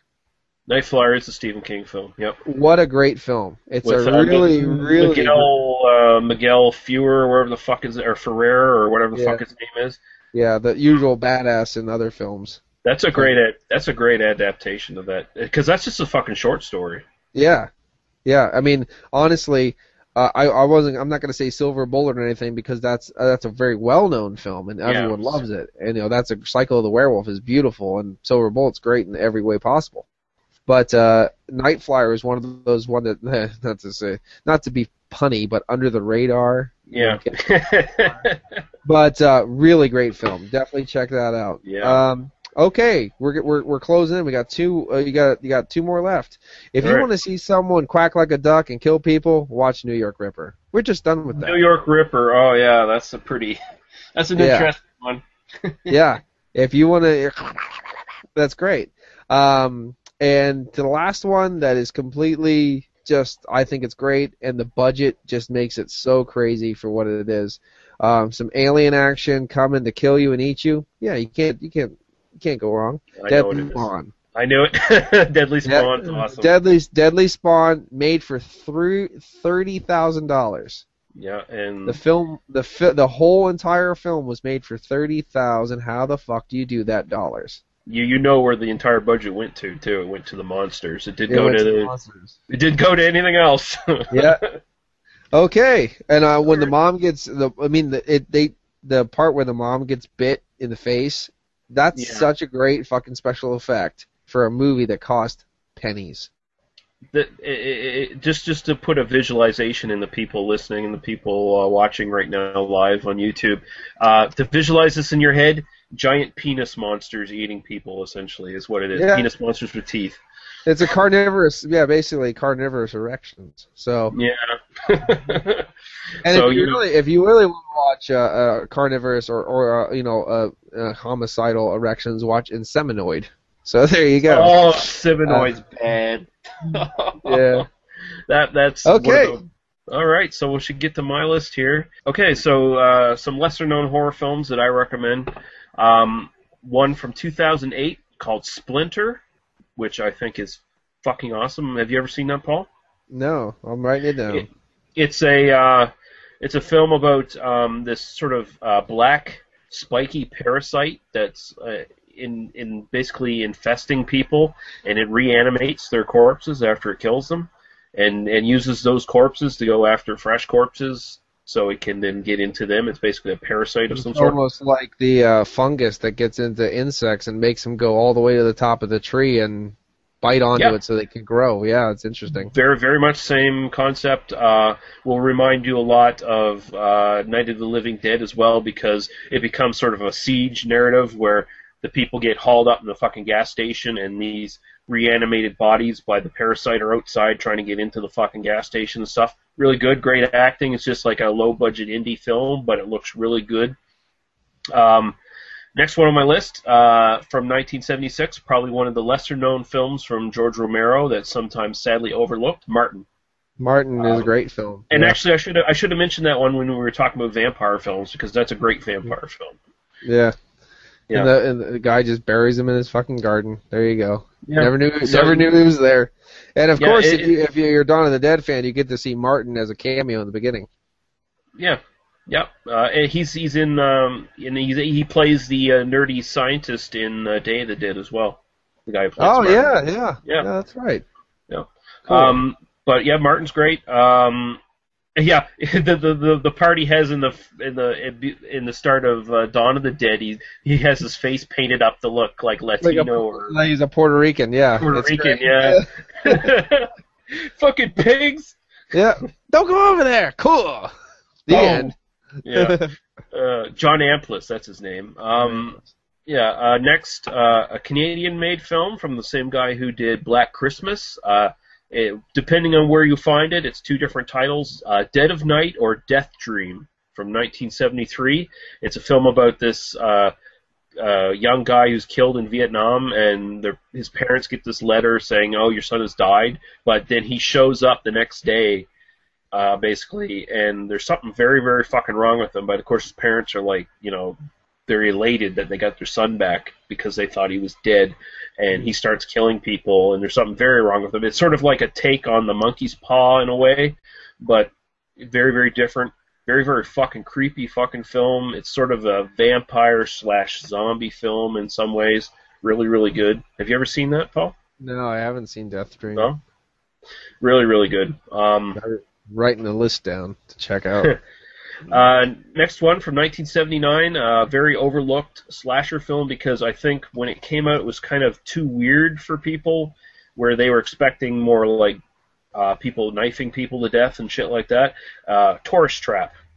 Oh, with Jack Palance. No, it's not Jack Palance. It's fuck it. Is it Chuck Connors? Chuck Connors, yes, it's Chuck Connors. Yeah, that's a good one. Fucking Tourist Trap. Creepy as fuck. If you're scared of mannequins, this movie will fucking freak the fuck out of you. It's basically these young, dumb teenagers get stuck in a tourist trap, basically. One of those things you used to be able to drive along in the interstate and stuff in the U.S., like horror museum or, like freak show museum or shit like that. They get stuck in one of these places and, they start dying and, oh, lo and behold, the surviving characters start seeing their friends return as mannequins and stuff in this guy's place. Really, really fucking good. My next one, this is one that anyone who appreciates Friday the 13th should fucking watch to see where basically everything in Friday the 13th was ripped off from. Two different titles for it. It's the Mario Bava film from 1971, Twitch of the Death Nerve, also known as Bay of Blood, which is sort of a giallo in a way because it has got that sort of murder mystery thing going on, but it's very graphic, very bloody, lots of nice tits and stuff. And some of the scenes you can directly see were directly ripped off for like the Friday the 13th series. So it had it's like a proto-slasher film, sort of like The Town That Dreaded Sundown, but not at all like that film at the same time, but it influenced like a lot of slasher films in the 80s, so it's really good. Probably one of his best films, too, outside of the stuff he did with like Barbara Steele in the 60s. Next, one of the Roger Corman Poe adaptations, starring Vincent Price, 1960s House of Usher, which I think is fucking great. A lot of these films are, I just warn people, if you're not used to like slower burn sort of films, this might not be for you. But a lot of these Poe films that Corman did were very slow burns, where it was kind of slow starting up, but then everything just fucking freaks out at the end, like just big fucking freak out. And this one's great, House of Usher, if you know the story. Eventually the whole fucking house just starts to get destroyed, and all this fucking weird shit starts happening, and it's really good. Fucking great film, great performance by Vincent Price, one of his better performances, I think. So, next one, from Amicus Studios, who were sort of the rival of Hammer Studios back in the day. They weren't known for doing standalone films all that much. They usually did anthologies like Tales from the Crypt and Vault of Horror, the original versions of those films. They did, this is probably their best standalone one. It's called The Skull, starring Peter Cushing and Christopher Lee. It's also a bit of a slow burn. It involves Peter Cushing's character getting a hold of the skull of the Marquis de Sade, and the skull starts to influence him to do things. And like I said, it's a slow burn, but it's got a great fucking performance. Like we were talking earlier on about how Peter Cushing and Christopher Lee were like great physical actors as well, where they could just sell a scene by what they were doing, not what they were saying. There's just one sequence where Peter Cushing has this sort of like hallucination dream kind of thing going on, where he doesn't really say anything, but he sells the whole fucking sequence. It's really great. Got a great soundtrack to it. Very avant-garde kind of soundtrack going on. Just really different for its fucking time. Really great fucking film, I thought. I love it a lot. Next one on my list. This is probably, well, I don't know if it's the best one in the series, but it's the one I'll cite. Tombs of the Blind Dead from 1971. Oh, yeah. Good film. Yeah. Like the films themselves in the series, there was 4 in the series. The one you don't want to start with is fucking Ghost Galleon. The Ghost Galleon, yeah. Because that unless you want to see one of the worst examples of using a fake toy ship in a bathtub to portray an actual ship in a fucking ocean.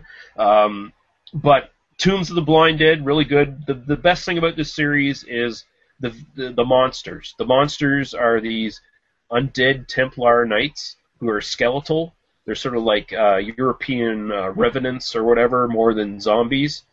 And basically, they just go around stabbing the fuck out of people. Like, and they actually do really portray good dead skeletal things. They really look good. They look fucking great. Like, they're really great. Like, they're very iconic.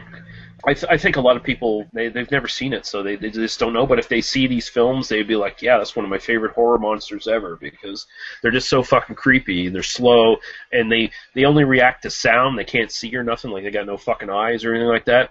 So it's like they're like hearing people's heartbeats and shit and going after them. Like, really, really good. Next would be from 1981, Dead and Buried, which is a slightly obscure zombie film in a way.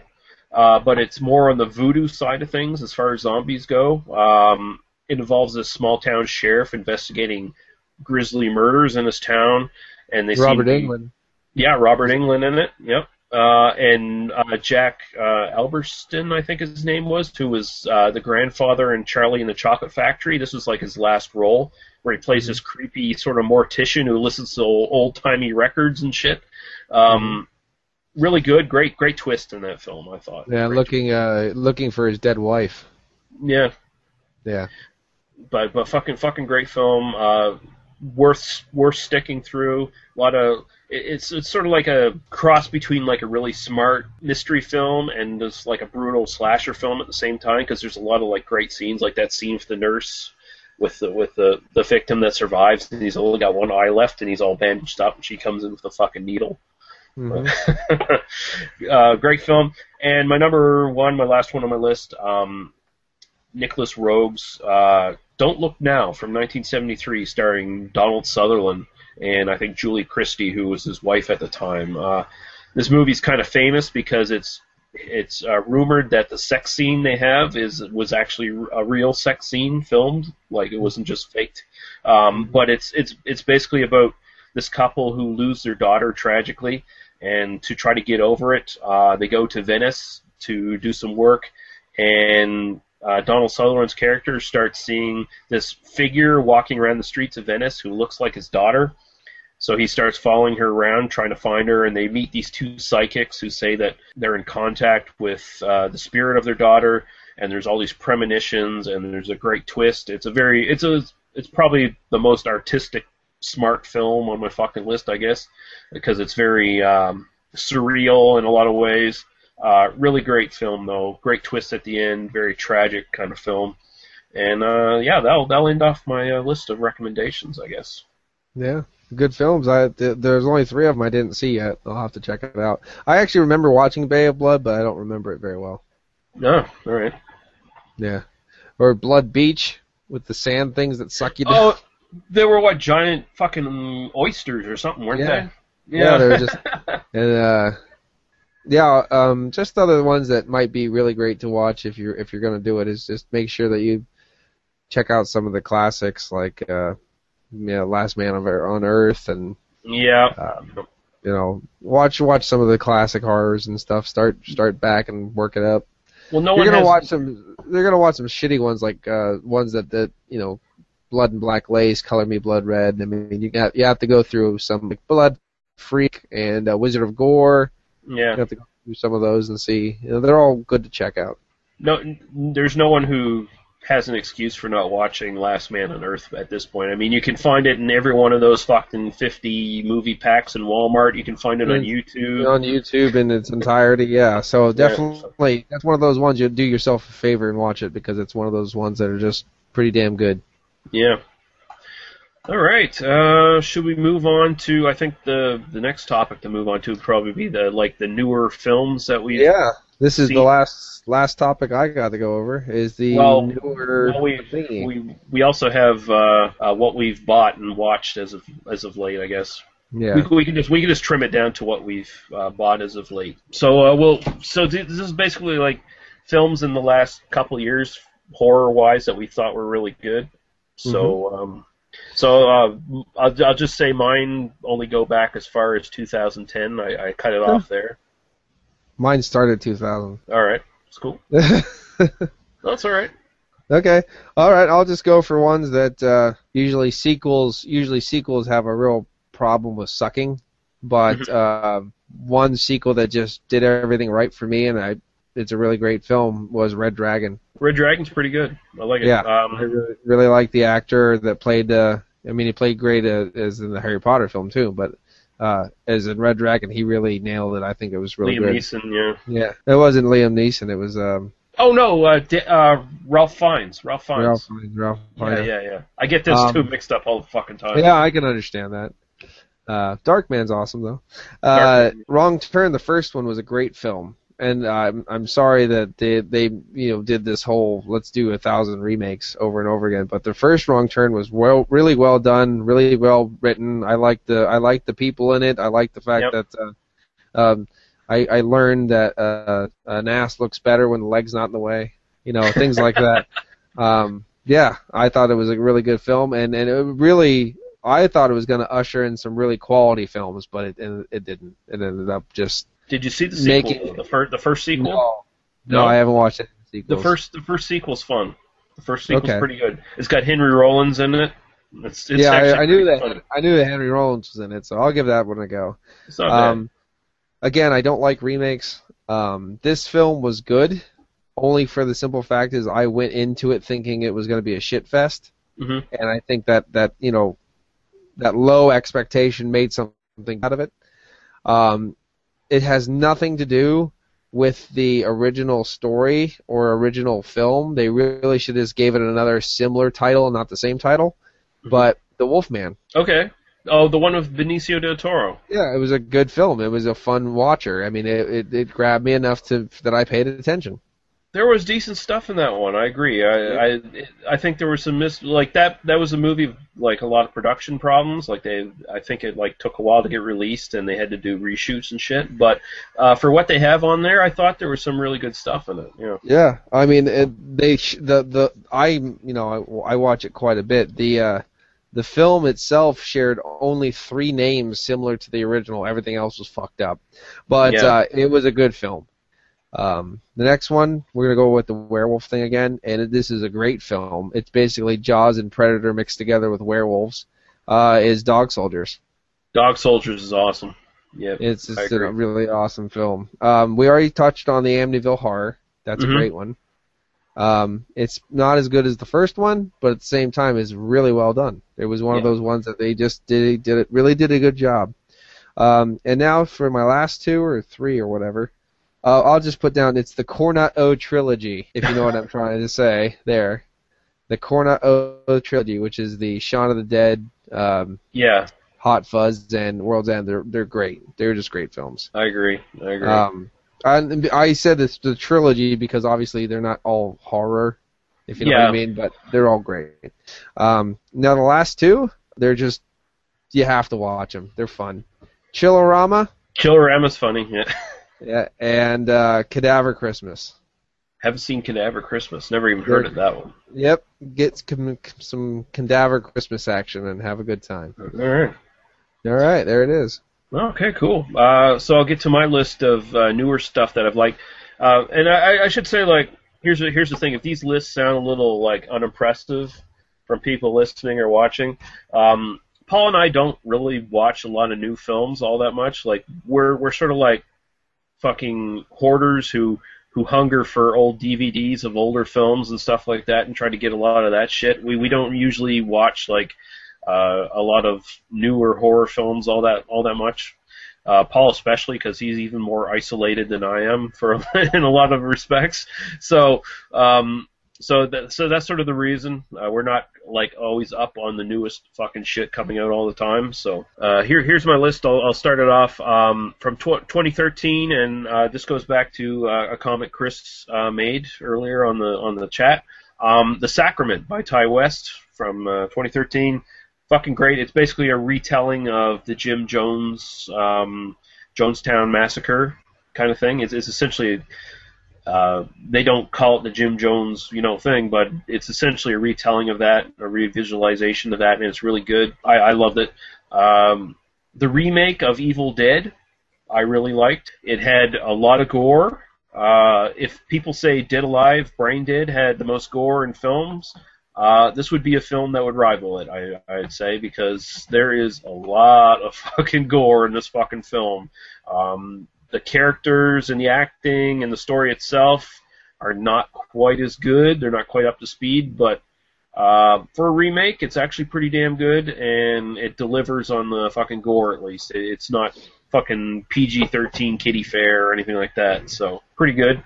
Another one that really delivers on the special effects would be Wolf Creek 2. I still prefer Wolf Creek 1 to this one, but as far as the gore and special effects go, fucking great. Really well done stuff. Next one on my list would be from 2010. It's called Cropsy. It's sort of like a pseudo-documentary style kind of film about a sort of urban legend killer in, I think it's like Long Island or something like that. I seem to recall. Really well done. It's basically the effects of an urban legend and a tragedy, and how they sort of infect the psyche of the general population. And it's hard to really explain. You just have to sort of watch. It's very uneasing and creepy, and I really liked it. Next, here's one that some people might say is overrated, but I think The Conjuring from 2013 was pretty damn good as far as modern sort of ghost possession films go, which seem to be all the fucking rage these days. Yeah. But I thought it looked really good. It was well acted. Sure, it's got that sort of bullshit Christian angle going on where, we gotta fucking throw crosses at the guy to get the demon out of the whatever, bullshit. But as far as, it's got that sort of paranormal investigator element to it that I really like. I really like stories about like paranormal investigators and fighting monsters and shit like that. So really good, really well acted. It just looks really good. Another one, this one we actually reviewed on a earlier podcast, Kill List from 2011.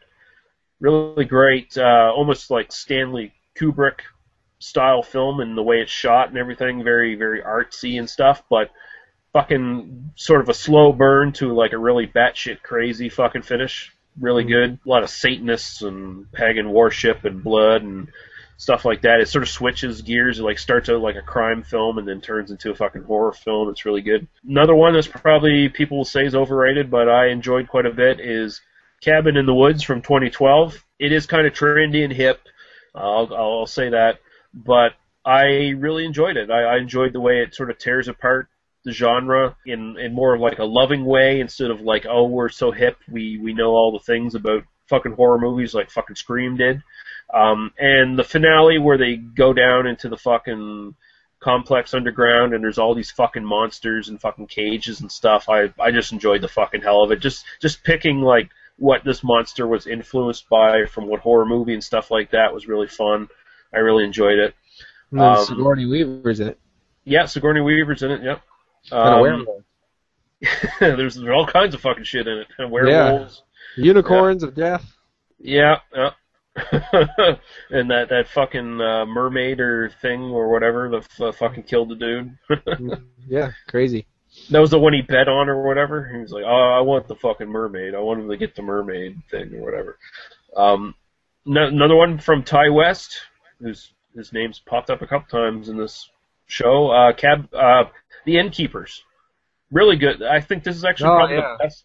This is probably the best haunted house / just ghost story fucking movie in the last 10 years or so. Really fucking good. Great performances. Not too much of the fucking Japanese horror ghosts running around and shit. Just a lot more like subtle, creepy stuff going on. Really, really good. I enjoyed it quite a bit. Next is Attack the Block from 2011. Essentially a horror film. It is an alien invasion film, but it is a horror film at the same time. It's like the Goonies on crack in a way, because like all the people in it, the main characters are all basically young kids for the most part, pre-teens or early teens. And some of them get killed. So it's essentially like the Goonies with balls in a way. And the fucking aliens in it are great. The fucking aliens are some of my favorite designs for aliens I've seen since basically probably Alien. So fucking awesome. These black fucking wolf motherfucking things that just really awesome. Anyone should watch it. Really good. Next, a zombie film on this list in a age where good zombie films are few and far between. 2010's The Dead, which is really good. It takes place in Africa, and basically these are like Romero zombies, so they're all fucking slow and shit like that. And it's about this white relief aid worker for the military or whatever, teaming up with this black soldier from an African country, trying to basically escape the fucking zombie holocaust going on in Africa. And all the problems they run into are all sort of like problems that are so believable, like running out of fuel, running out of water, shit like that, getting stuck here, getting stuck there. Just really good, kind of a bleak ending and everything like that, to be expected, I think. And it's really good. I really enjoy it. It's like, wow, really great fucking zombie film again. Like, really good. Next one on my list, I don't know, maybe some people wouldn't classify this as a horror film because it's not necessarily traditionally a horror film, but it's called Red Hill from 2010. I believe it's either New Zealand or Australian film. Essentially about this new deputy who joins up with the local law enforcement in this small isolated town, and it happens that this convict escapes from a local prison who was put there unjustly by the local law enforcement, and now he's taking revenge, and he's like this burned up, scarred up motherfucker. There's a twist to the story. There's more there than what it seems, but it sort of plays out like a kind of almost a slasher film for the early parts. The killer is walking around, although he's like shooting people instead of like stabbing them for the most part. So, but I really enjoyed it. Really, really cool. And the final one I put on my list is a shark movie, of all things, called The Reef from 2010. I think it's better than Open Water, and it's a really realistic, and it's based on a true story, like Open Water was. Realistic look at trying to survive stranded in the fucking ocean. They're like miles away from the closest fucking island, and they got to swim to it, and they got a fucking great white on their fucking tail, and it's slowly picking them off, and just really effective, really good, great camera work, underwater shots. You see the fucking sharks swimming around down in the fucking distance, and you see their legs and shit dangling underwater. Really well done, really tense. And yeah, that'll be it. That'll be it for my. You forgot Piranaconda. Piranaconda, or Mega Shark versus Mega Croc or some. Yep. Bullshit. Or Mega Python or Sharknado. Sharknado, fuck off. Oh, it's a good one. So yeah, so we should probably move on to what we've bought. Let's see, what have I bought as of late? That's actually a hard one. Some of them that I've bought lately are actually ones that I mentioned on here to a certain extent. Let's see. Oh, what the hell did I buy lately? You still there? Oh, it looks like Paul might have froze out. The wonders of technology. I think Paul might have froze out. You might pop back in here for a sec. I'll just go to the fucking comments section here. Okay. Chris from Beer Geek Nation says the most frightening movie I've ever watched was The Bible on the History Channel. He says he agrees with me and says Splinter is amazing. He says Dog Soldiers is amazing. He also agrees with me on The Conjuring. And he says, "Oh fuck me," and the fuck me Cabin in the Woods flipped the horror movie genre on its shit. I agree. And he also agrees with me about The Innkeepers. I think we're both big Ty West fans. I think excellent director. I agree. Since Paul seems to have conked out, hopefully he'll jump back in. I'll just quickly show what I've recently purchased. A couple months back now, I just recently got to the point where I got a PayPal set up and shit, so I can start buying shit online.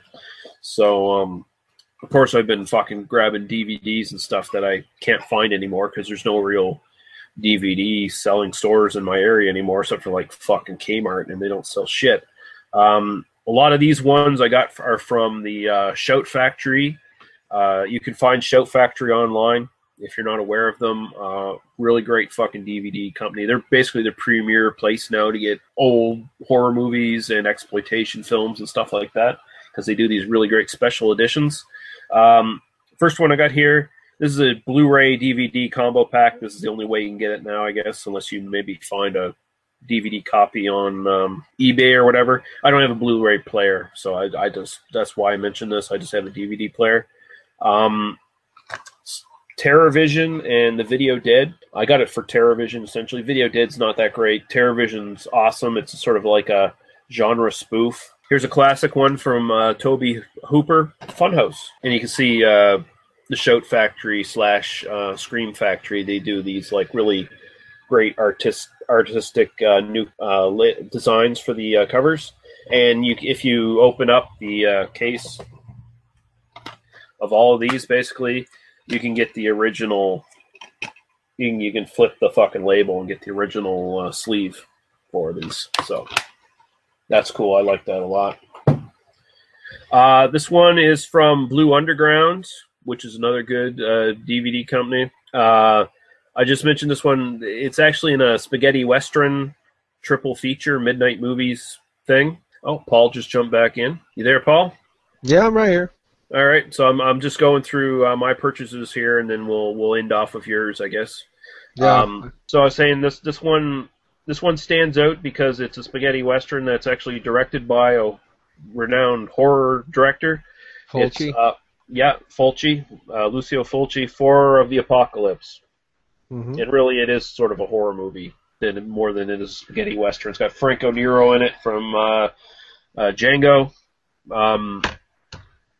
but it's like got like all kinds of. It was like torture porn before torture porn was a thing. Another one I got, They Live. John Carpenter's They Live. Mm-hmm. Fucking Bubblegum. excellent. Yeah. Roddy Bubble Piper. Picked up a couple of Hammer things that I didn't have in my collection. Frankenstein and the Monster from Hell, which is pretty decent.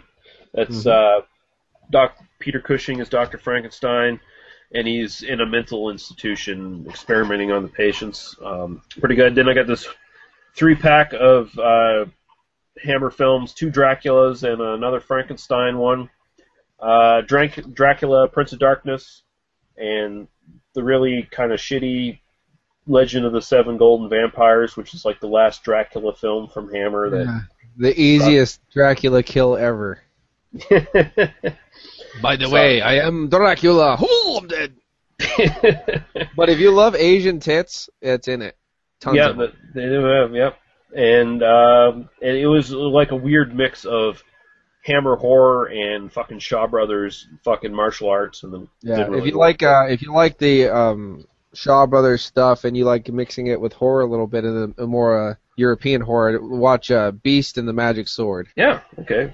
Yep, I know that's that a Paul Naschy film, so it's a good one. And also it's got Frankenstein Created Woman, which was probably the worst of the Frankenstein series in my opinion from Hammer. And the other ones I bought, Dog Soldiers, like we talked about. Cool. The 1990 version of Night of the Living Dead, which is really good. Yeah, got Patricia Tallman, hot redhead, kicking ass. She needs to have longer hair and stop being so angry. Get in the kitchen. Get in the kitchen, bitch. And an Amicus anthology film that I didn't have. I have all their other ones. Torture Garden, which actually is... Yeah, Jack. I was gonna say Jack Palance. I don't know if that's not his name. His name.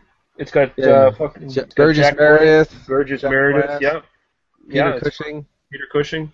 Donald Pleasance. Donald Pleasance? No, I don't. No, Donald Pleasance isn't in this.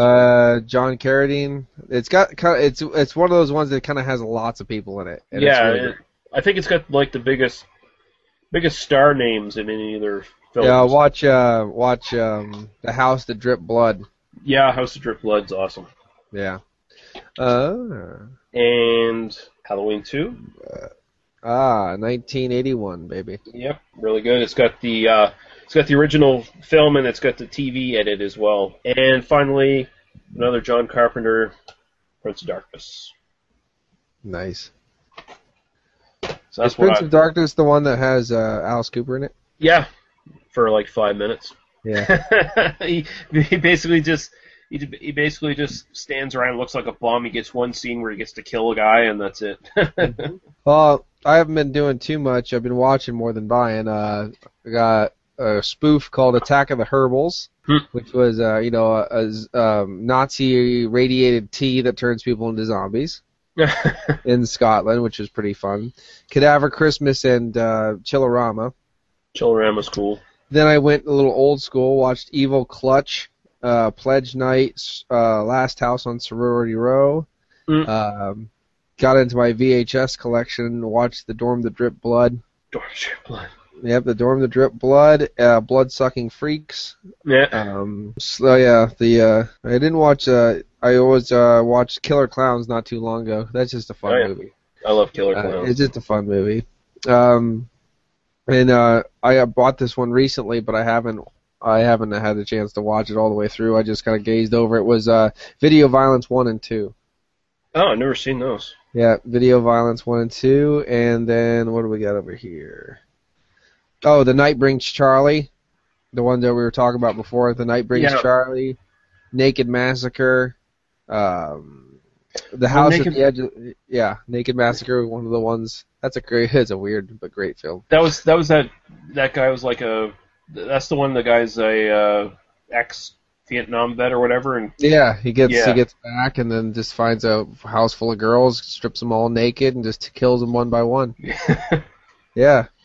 House at the Edge of the Park, which is basically kind of like Last House on the Left Part 2. A different version of Last House on the Left. So, I mean, that's basically it for me. Cadaver. We checked out Cadaver Christmas recently and Chillerama.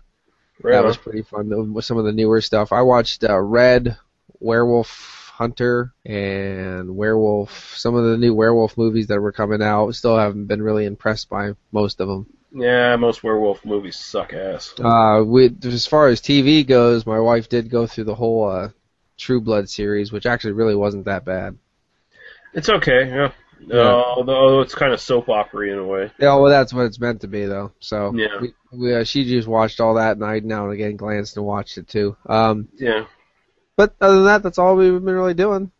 Cool. Yeah, so So I'll just check here for comments, and we can wrap this up. Let's see here. Oh, Chris, Beer Geek Nation wants to know where you are in Pennsylvania. I answered him. Oh, did you? Okay, awesome. Beer Geek Nation says he agrees the innkeepers creeped the shit out of him, and he says yes, Ty West for the win. All right. I gotta say thanks to Greg and Chris for actually being up this late and fucking watching us. Yeah, it's great. I didn't expect to get anyone. So what I'm going to do is I'm going to end the cast now. I want to thank you, Paul, for joining in. This was a lot of fucking fun. Yeah. And this is going to be a fucking long edition of the fucking podcast, that's for sure. It could have been longer, but I have a migraine, so I'm not on my game right now. All right. Yeah. So anyway, where can, although you don't have a horror site or anything like that, but you do beer reviews. Yeah, the beer reviews on YouTube. One big word, PA Brew News, and you can also check me out on Facebook, which is 3 words, PA Brew and News on Facebook. Yeah. Just follow me there. Right on. So we'll end it now. Say thank you to everyone for listening, and thank you to everyone for listening. I'll find something to go out on, musical-wise. I don't know. Do you have a suggestion? Well, yeah, probably. Let's go out. Let's go out on a rock and roll track. Probably one of the rock and roll tracks from either Night of the Creeps, or if we can find one for the ending song that's either in Madman or the really rock and roll song that's in the end of Killer Clowns from Outer Space. All right, yeah, the Dickies, Killer. Yeah, that might be the one I grab. Yeah. Yeah. All right. Let's end of this shit circus with some Killer Clowns music. Awesome. All right, guys. Thanks. Bye-bye.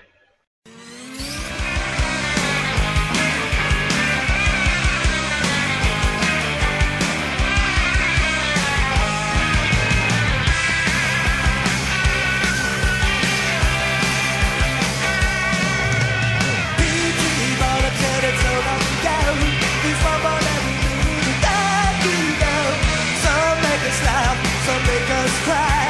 These clouds are gonna make you die. Every